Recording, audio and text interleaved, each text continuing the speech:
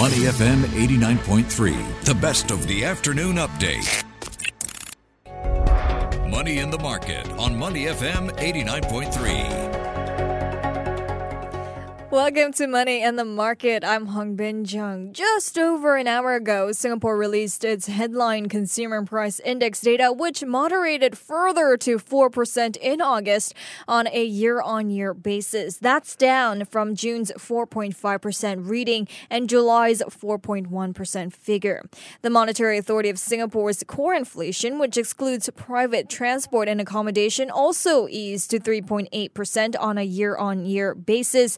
And the lower headline inflation was due to the lower core and accommodation inflation offset by higher inflation for private transport due to a steeper increase in car prices. So how has Singapore's market responded to these numbers? And more broadly, what is the outlook for Asian inflation and how might it impact regional equities? Well, joining me on the phone today to discuss this further is Abhishek Vishnoi, who's the senior Asia equities reporter at Bloomberg. Abhishek, welcome back to the show. Hi, Hongmin. Thanks for having me. Thank you for joining me again today. Abhishek, Singapore's core inflation and CPI numbers were just released about an hour ago. Were they in line with your expectations? I mean, what does this say about Singapore's economy? Yeah, they were largely in line with expectations.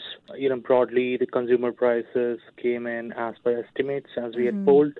The good news is that the MAS's core inflation rate fell to 3.4%. from 3.8%, and it was below consensus as well. So it shows that inflationary pressures are reducing. It shows that the economy remains on track. And this also reflects, let's say, the improvements that the economy is possibly seeing in supply chains, possibly lower import costs as well. Okay. So how have Singapore shares reacted to this news? Well, actually, Singapore equities are a little changed. They're largely unchanged since the data came in at 1. Okay. There was a slight increase on the positive side, but largely the markets have gyrated at and around the 3,200 level. In some ways, Singapore is more of a bet on the world. So, U.S. inflation right now is what market participants would be more keen to know about. And that might lead to a reaction bigger than the inflation figures that we have seen in Singapore. I see. And I mean, many economists, they expect the Monetary Authority of Singapore to leave its monetary policy parameters unchanged at its upcoming October meeting. With these latest numbers, do you still believe that to be the case? Or might there be a surprise in store? That's right. Our reporting is actually showing that given inflation has slowed for Singapore, it allows MAS room to be dovish. But, the base case remains that monetary settings will be kept unchanged like MAS did in the last meeting. Our reporting is showing that CPI gains still remain elevated and food and energy prices are ticking up again. So, the crude oil prices making a move towards $100 per barrel, that might show up in certain other areas of the economy. So the base case remains that MAS might keep the settings unchanged. Okay. Well, this is happening in Singapore. I also want to take this conversation to the broader Asian region, starting with Japan, where the Bank of Japan on Friday, they maintained its ultra-low interest rates at negative 0.1% last Friday, and they've pledged to keep supporting the economy until inflation hits its 2% target. This was, of course, on the cards, wasn't it?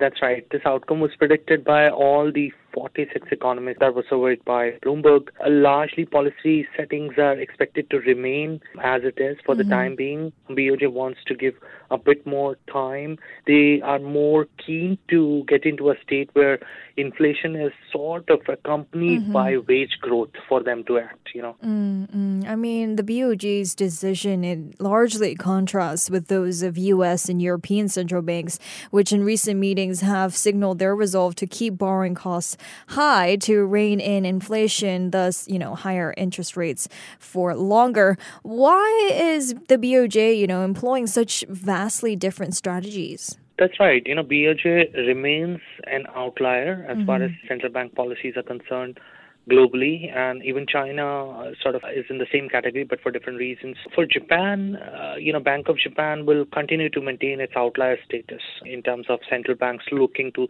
stoke inflation rather than contain or manage it.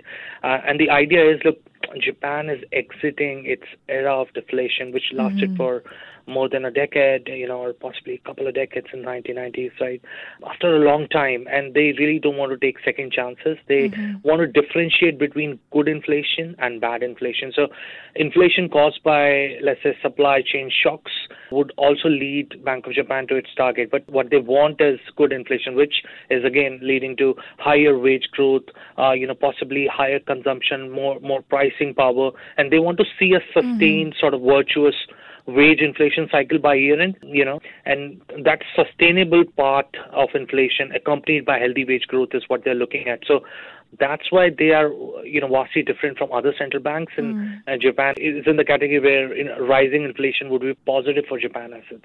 Abhishek, later this week, we're also expecting inflation data from Tokyo, I believe. If Tokyo's inflation numbers are higher than expected, could we expect a shift in BOJ's, ultra-loose monetary policy? I mean, it will add to the case, but given Bank of Japan has said that they want to get a virtuous wage inflation cycle by year end, it won't move the needle. We would have to watch out as to what the Bank of Japan governor says after the data, what other BOJ policymakers make of that data to decipher as to how close they are in terms of ending their accommodative stance or taking a step towards containing inflation. Japan is in a cycle where inflation is really good for them. So I think they would continue, from what our reporting is showing, I think they would continue for the time being to stay accommodative. And staying with Japan here, a Knight Frank report over the weekend showed that Singapore has become, the biggest investor in Japan's real estate sector this year, with inflows from the city-state totaling almost $3 billion so far this year. So it kind of appears that Japan's low borrowing costs are paying off as international investors continue to be attracted by them. Oh, absolutely. Low borrowing costs. I mean, the question is what will not work for Japan, or what is the next thing that will work for Japan? Because Japan right now is possibly the best investment story in Asia. And it's a developed market. There's no problem of rising inflation. Rising inflation is good for them. The Abenomics has led to such great structural reforms that shareholder returns are getting boosted everywhere. Assets remain cheap because of currency, because of years of deflation. Tourism is gaining, supply chains are getting fixed. It's a developed market which has the technology and supply chains like China, and an area or a region where, West would be more comfortable investing.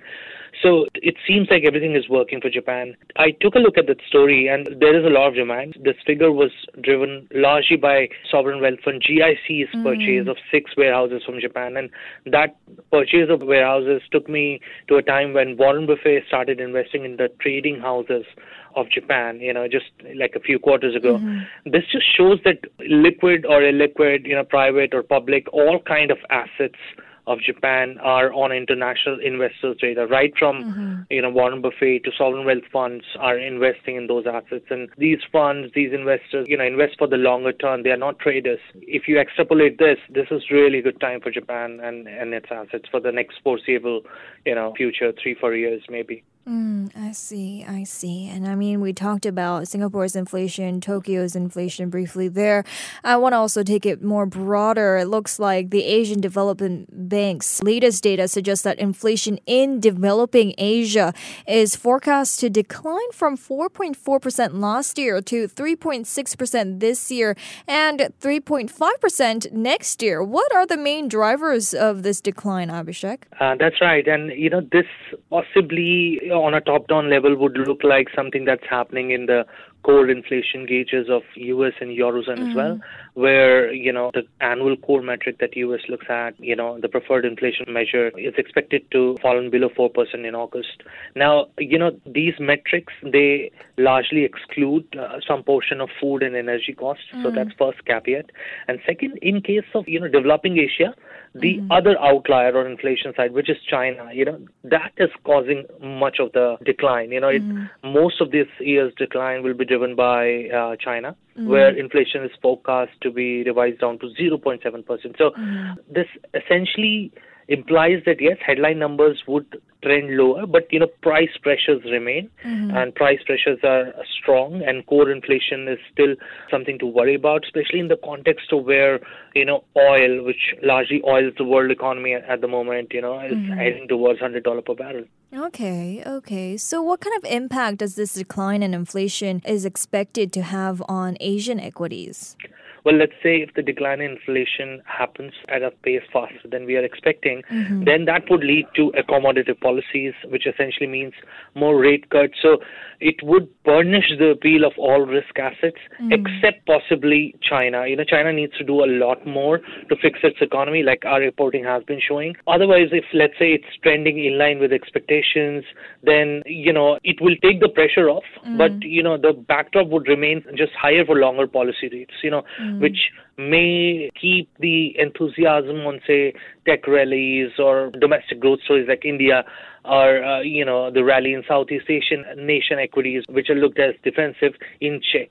I see. Are there any particular markets that investors should be, shifting their attention to, given this backdrop? Oh, absolutely. Inflation coupled with what is happening in China, because China is the world's second largest economy, is already leading investors to shift their money, shift their attention spans to other markets. I mean, there are a lot of beneficiaries. There are funds, launched with ex-China category, like Asia ex-China, EM ex-China.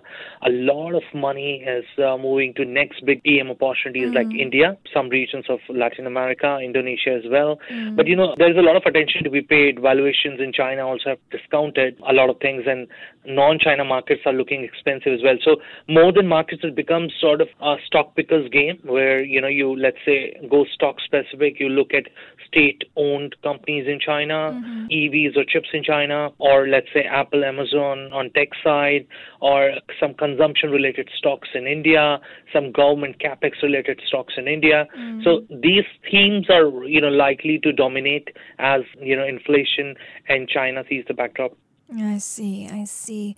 Well, before we let you go here, Abhishek, is there anything else investors should be keeping an eye on this week? Oh, yes, yeah. Like you mentioned, inflation figures in Tokyo, Japan, also Singapore numbers are out. Maybe see it CPI, Vietnam and Australia as well. And then the second half of the week would be dominated by, central bank talks. We've got BOJ minutes on Wednesday. So, we'll get a granular sort of data on what BOJ's thinking is right now. Right. And then we have Thailand's rate decision as well. And then the last 2 days would largely be dominated by, second quarter GDP figures in the U.S. and some PMIs of China before it goes into Golden Week holiday.